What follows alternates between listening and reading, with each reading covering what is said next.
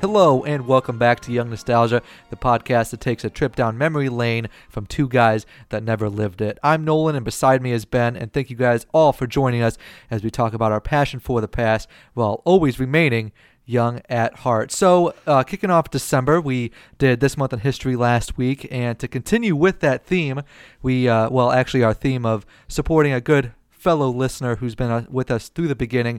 For all your Christmas and holiday gifts coming up, check out Cozy Knits by Real Big Stitch. That's Cozy Knits by Real Big Stitch. She spells it R-E-E-L, Real Big Stitch. This is Emily, longtime listener of Young Nostalgia. She kicked off her Etsy shop a few years ago in 2014 and has expanded her product line to include patterns of beanies, scarves, reusable coffee sleeves, and even pet accessories, all in your choice of colors of yarn. So Emily knits this all handcrafted with love, and she is offering an amazing time for you guys to check her out and be listening to Young Nostalgia. So throughout December, up through December 31st, 2017, use coupon code Young Nostalgia, all uppercase, no spaces. That's Young Nostalgia, all uppercases, no spaces, during checkout to receive 10% off your order of gifts for yourself or your family. And again, this is handmade, stitched items by Cozy Knits by Real Big Stitch. That's R-E-E-L,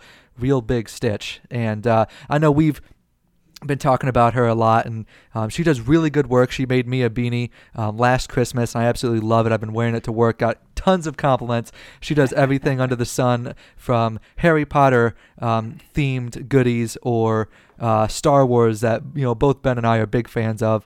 And actually, Ben's mom just texted me the other day wanting the coupon code. Well, I told her she had to listen to the show for it because it's only for our listeners, and Nolan just went ahead and gave it to her.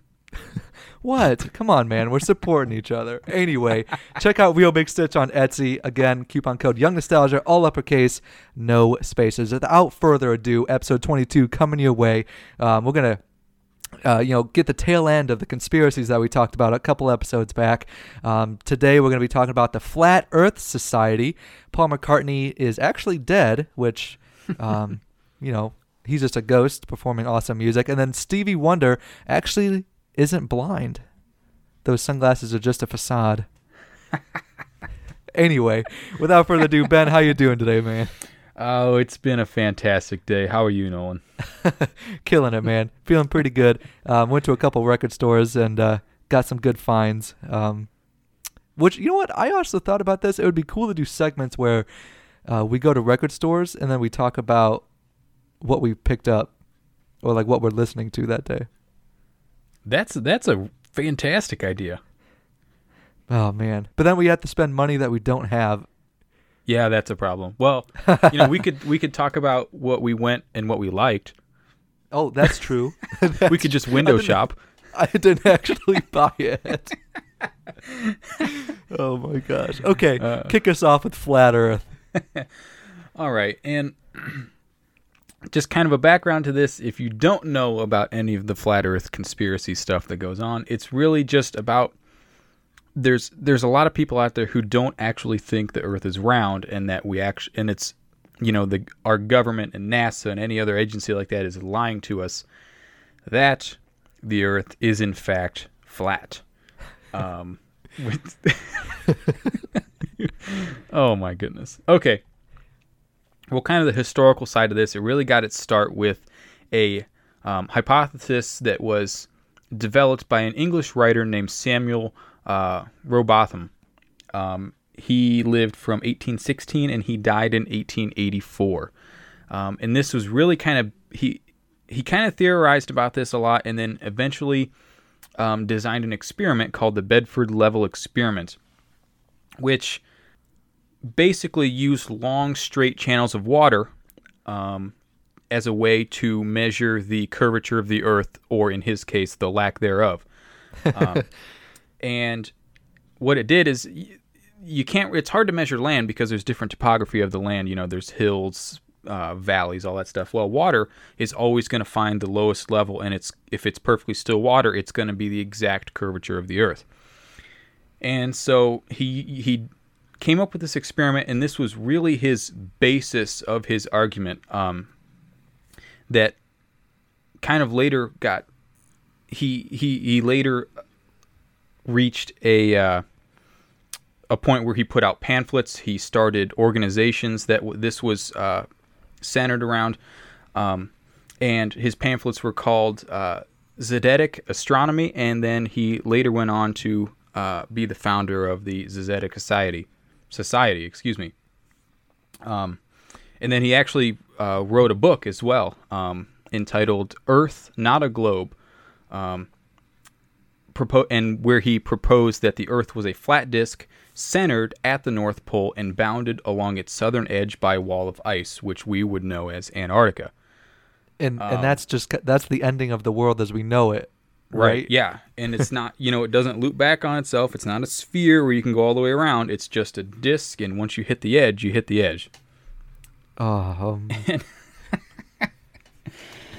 kind of going more along the lines of what's physically going on, he proposed that the sun and the moon were 3,000 miles away from the Earth, and that the cosmos, or just space, was only 100 miles past that, or 3,100 miles above the Earth. Which, and all, they're all on the same plane, because Earth is, of course, flat. It's not wrapped around the Earth. It is. You go up or you go down. There's no. Yeah. It's a very two-dimensional kind of theory. Oh my goodness. And he kind of after the book, there were other leaflets that he kind of put out as a way of just kind of spreading the message. I guess any organization, they pass out pamphlets and leaflets, that sort of thing. And this one was called "The Inconsistency of Modern Astronomy and Its Opposition to the Scriptures," where he talked basically about how the Bible, hidden in the Bible, were clues that the Earth was flat. He said, quote, the Bible, alongside our senses, supported the idea that the Earth was flat and immovable, and this essential truth should not be set aside for a system based solely on human conjecture. Well, the biggest thing was you just had flat maps, so there wasn't any like physical things that would make people want to think that the Earth isn't flat, because creating a map of what people understand of where they were, it's just like it's going to be flat. So right. And at this time in history, there wasn't a way for people to go up high enough to see the curvature of the Earth. Yeah. If you just look out your back door, it looks pretty flat to me. Yeah. I mean, there weren't the skyscrapers, and we obviously, there wasn't air flight, and certainly not space travel to be able to look down and see the curvature on the horizon. And so, I mean, around this time, I can easily see how, looking at it through that lens of mid-1800s, how it would be fairly easy to kind of jump on this bandwagon. Definitely. One of the ways he kind of gathered a lot of followers with the people that he had leading his organizations. He kind of surrounded himself by other scientists and, people who had, quote, authority. Well, not necessarily authority, but authority in that field where they actually, they could be a trusted scientist or something like that. And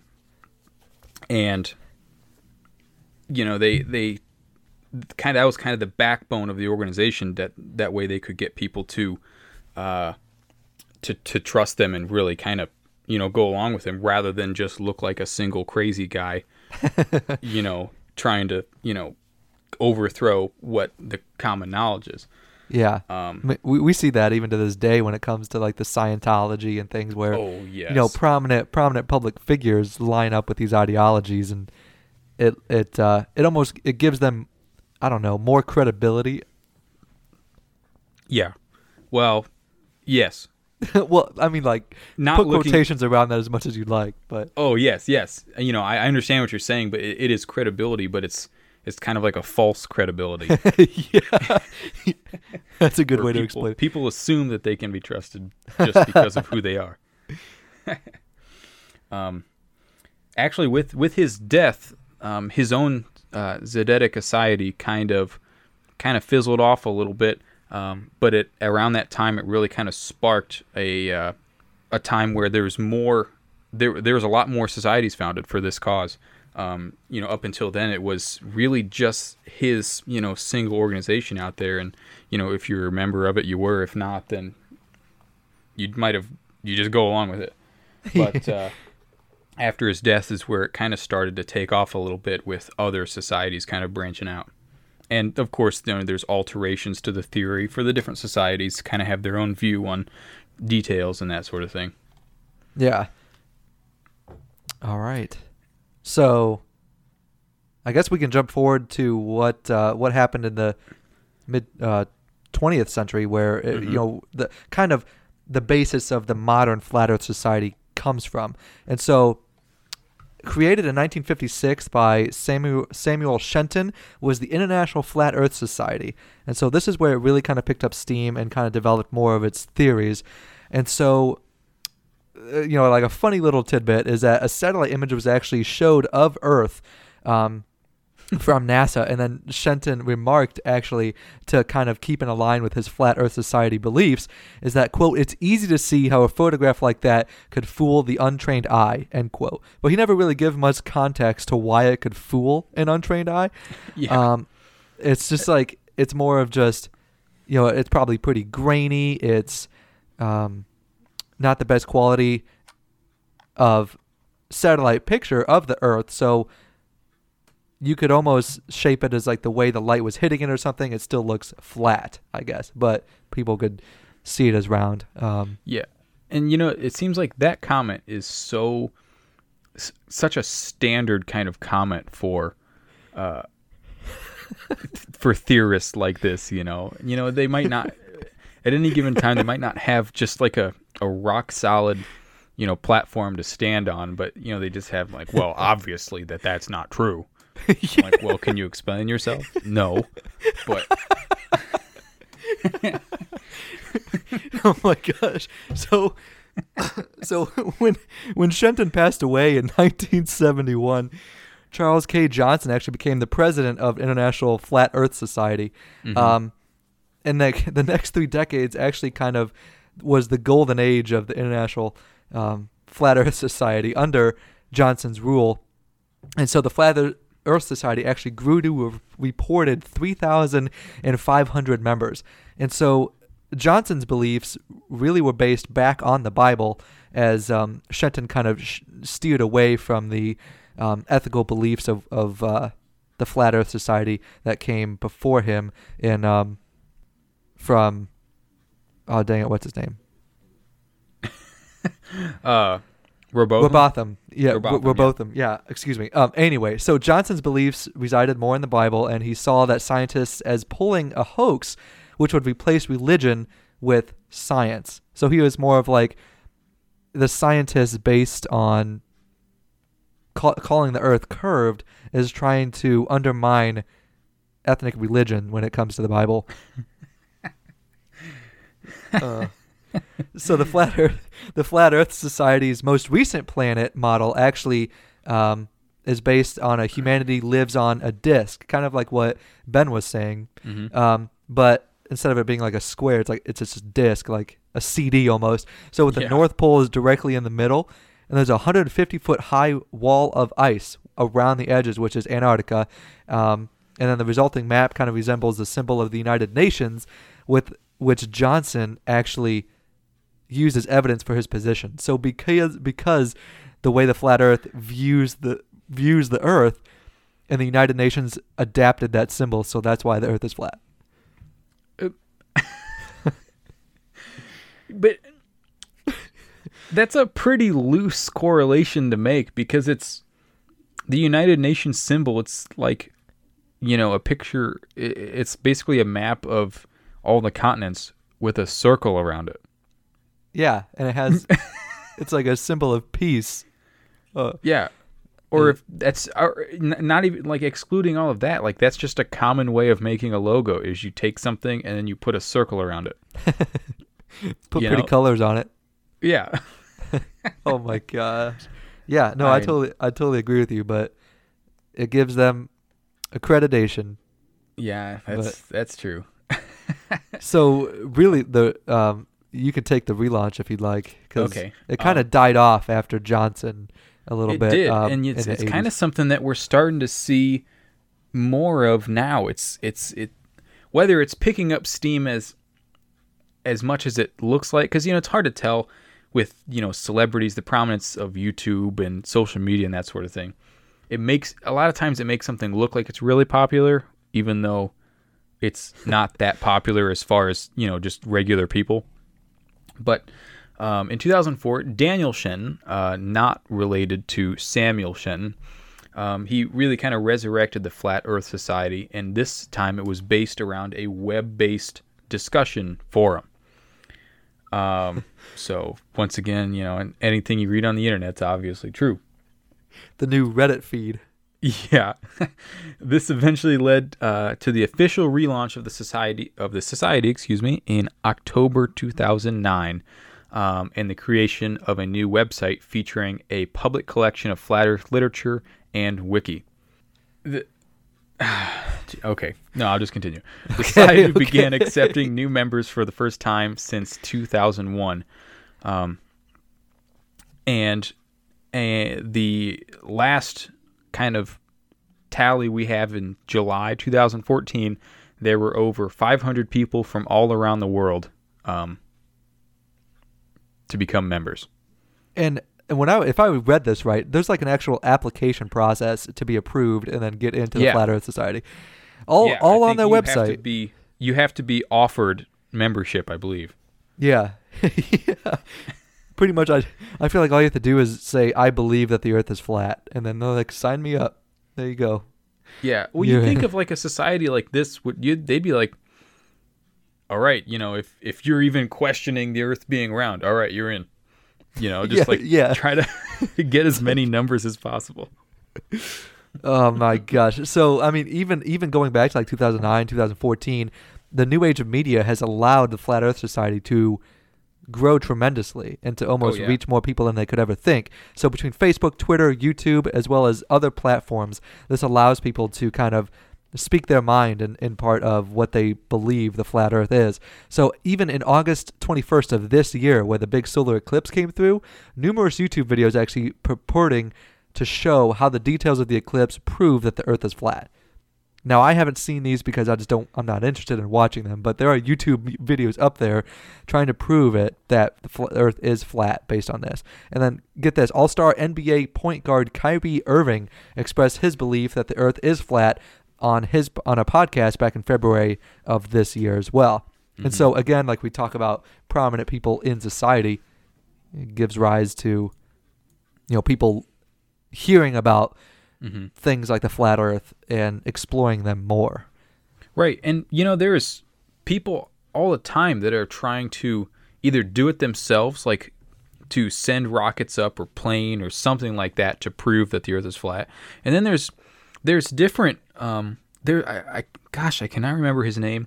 He is another NBA player that I believe he's trying to crowdfund a satellite to be launched. Yeah, he's trying to crowdfund a satellite launch to prove that the Earth is flat. I think he's using Kickstarter, I think. Oh, okay. Yeah, trying to gather up money to make this possible. I guess. Well, so the funny thing is, when you hear about stories like this, either one, they don't get funded, or when they try to do it, it gets shut down in a way that they could never prove it. Like, there hasn't been a Flat Earth Society believer that has launched a rocket by themselves to prove that it is flat, because I just want to know when it actually happens, when a Flat Earth Society member actually launches it, and then they're proven wrong that the Earth is actually not flat. Yeah, I really hope, as they're getting that information, I hope there's a camera on them just to see the look of defeat in their face. Oh, my God. Hopefully we don't have any, Flat Earth Society listeners to the show because I think we were probably making them pretty angry. Yeah.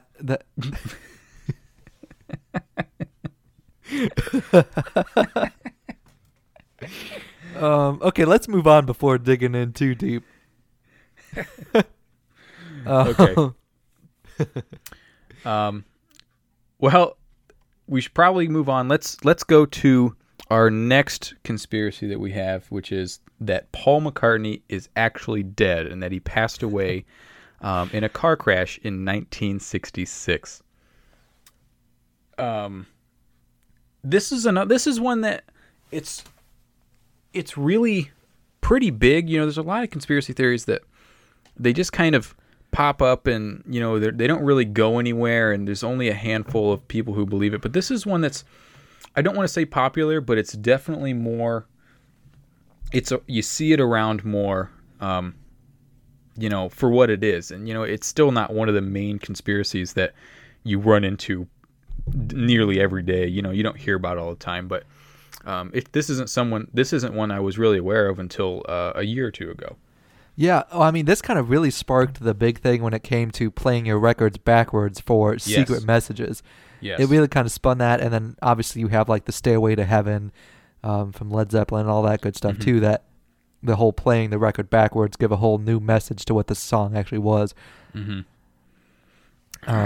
So let's kind of jump in. So Paul McCartney actually never wrote Maybe I'm Amazed.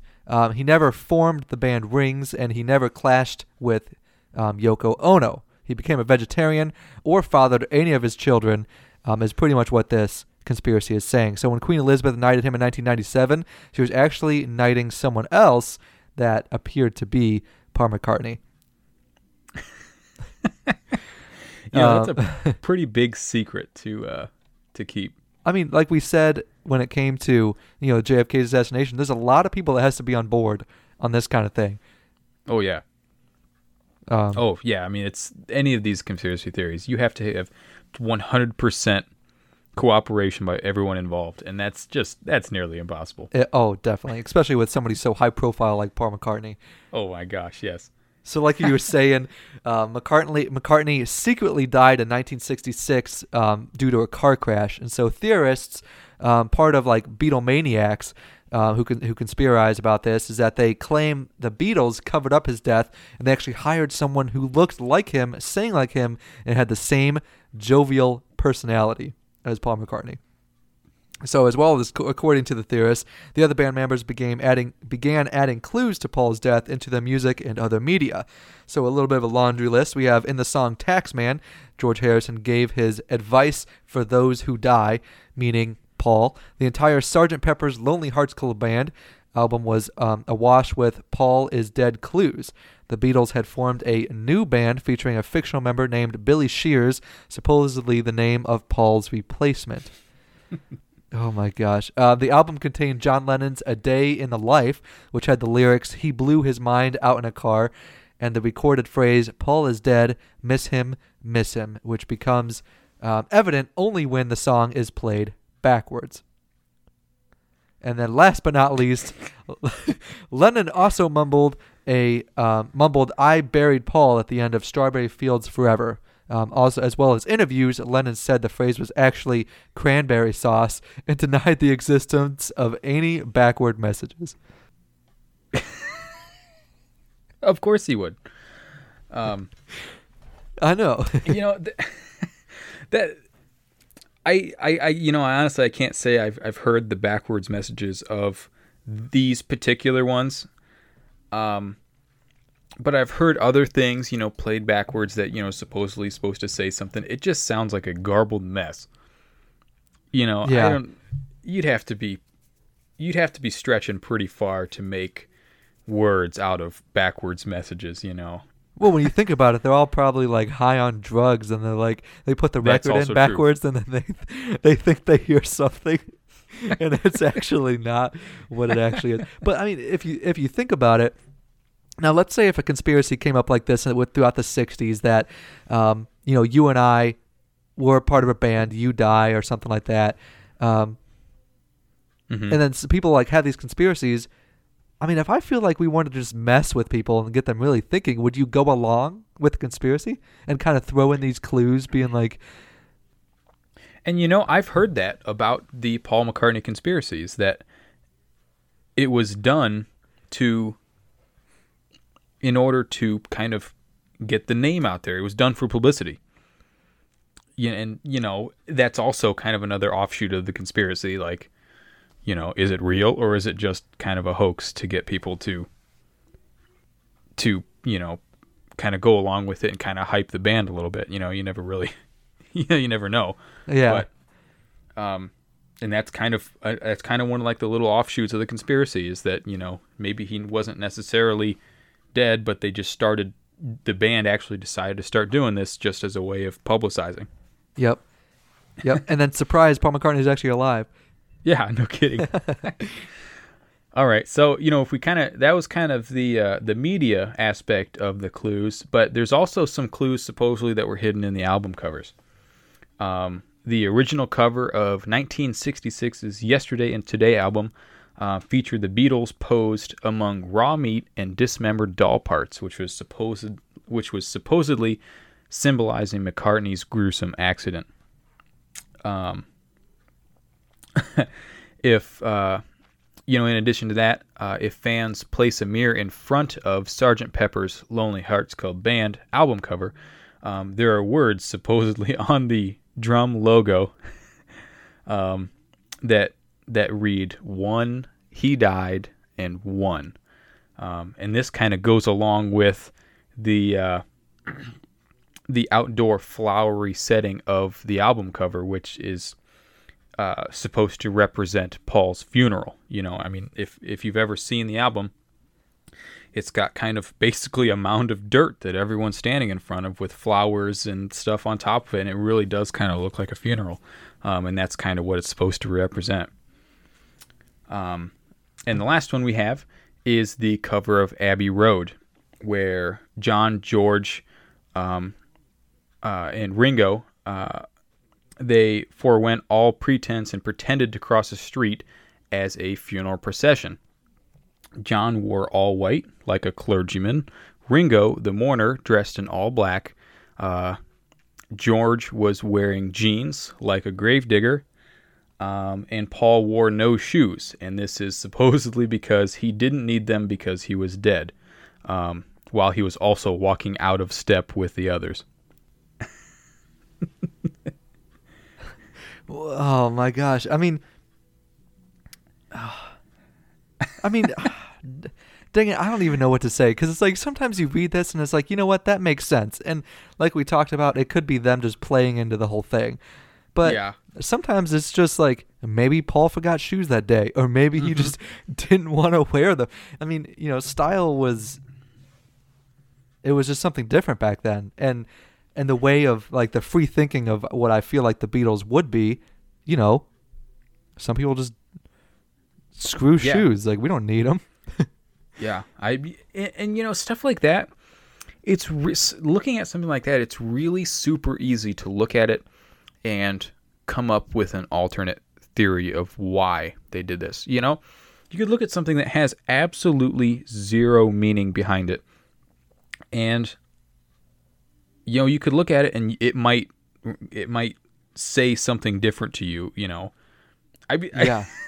And I feel like that's what a lot of this stuff really is. Yeah, I agree. I mean, it's just like when we're in high school or whatever, and you're reading a book, and then the English teacher is like, "Now, why were the curtains red?"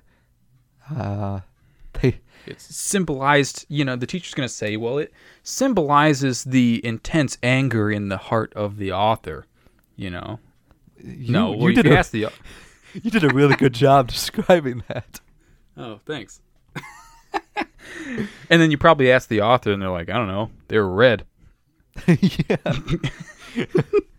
Why did the rug have a crease in it? It was because they're missing a part of their past that they wish they could get rid of, or come back, or figure out. Yeah, I had classes like that too, where they try to make you look way into things that don't matter in the slightest.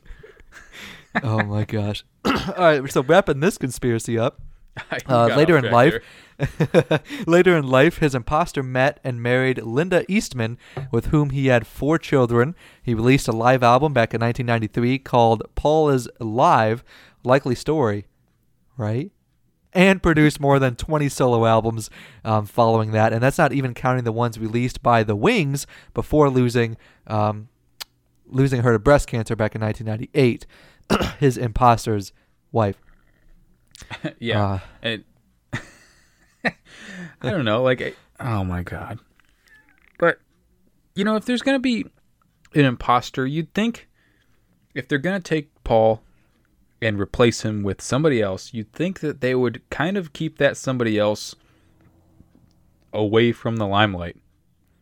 Yeah. Wouldn't that make sense? I would think that, like, once the Beatles broke up in 1970, it would be like, okay, I feel like as the imposter, I would not want to continue pretending to be Paul McCartney. Yeah, you would just kind of fade away and go away.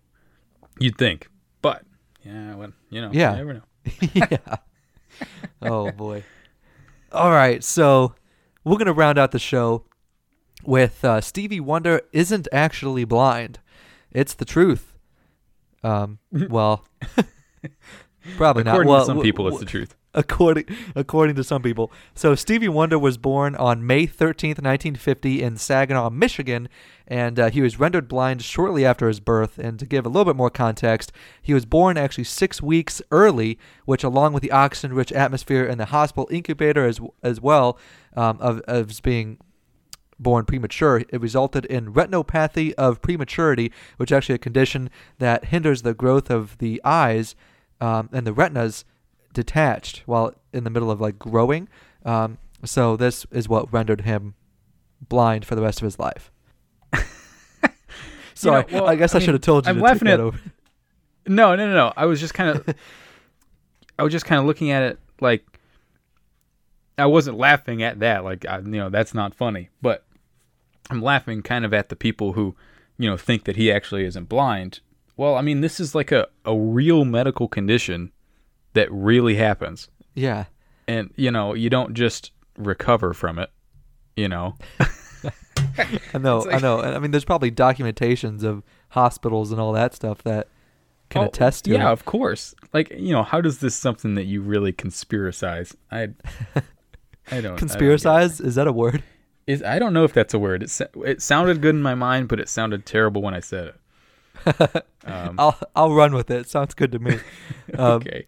So since his allegedly been blind throughout the rest of his life, the important development steps of growth also, since he's blind, he wouldn't be able to remember what colors or what things look like. And so this is important to the conspiracy because later on down the road, it kind of plays into the part of what all happened. So the groundwork is that Stevie Wonder was actually a vivacious little boy, so he would often play pranks on adults, like by himself. He wouldn't be in with anybody else. He would just do it to do pranks on other people.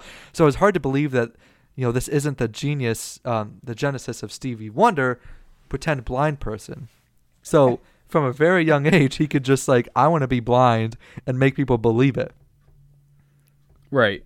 But it's also kind of a vague point to for the conspirators. There you go. That it doesn't really describe what he was pulling pranks on. It doesn't describe the nature of the pranks. If it could be something that's totally easy for a blind person to do, or it could be something that it would be impossible for a blind person to do, which would prove that he wasn't blind. But, it doesn't, no one really talks about that. They just talk about. Yeah, what I think would be so interesting to look at even, it would be, I feel like if just 1 minute you pretend to be blind, one day you're fine, 1 minute you pretend to be blind, how much practice do you have to go through? On a regular day-to-day thing, it's I know what this coat looks like. And then you just turn it off all of a sudden. Yeah. And, you'd have to keep yourself from slipping up. If you're with someone, you'd be like, you talked about your coat. Be like, hey, can you hand me my plaid coat over there? And they're like, wait, how'd you know that was plaid? It's something normal that you would say is like, hey, hand me that red thing. Yeah. Like, well, how'd you know it was red? That would be, it would be tough to make it through life and not slip up. Exactly. Exactly. Well, this is kind of where this conspiracy comes from, because people claim to have caught him slipping up. And so from our source, they actually pulled this from a blog. That's true. They watched an interview between Boy George and Stevie Wonder, and they kind of render like a reckon that Stevie Wonder isn't completely blind, because Stevie Wonder once came over and playfully strangled Boy George at a party once. Boy George actually stated, "Now, how could Stevie Wonder be blind and know where I was at and be able to come over and playfully strangle me at a party?" Yeah, that is true. So there are a couple points that do make a little bit of sense, but but there's also not much context in the form of, they could have met earlier on the party, or Stevie Wonder could have, the party could not have been very big. Like, he could hear. Yeah, you that's true. That's true. Whatever. A lot of the major points are very anecdotal and just not very descriptive in the fact that it doesn't really say what is going on and how it happened. It's just kind of like, this happened. This proves that he's not blind. Yeah. Well, I'm sure there's a ton more details that go into this. Yeah. And then, there's also the stuff about questions about Stevie Wonder's support of stopping drunk driving.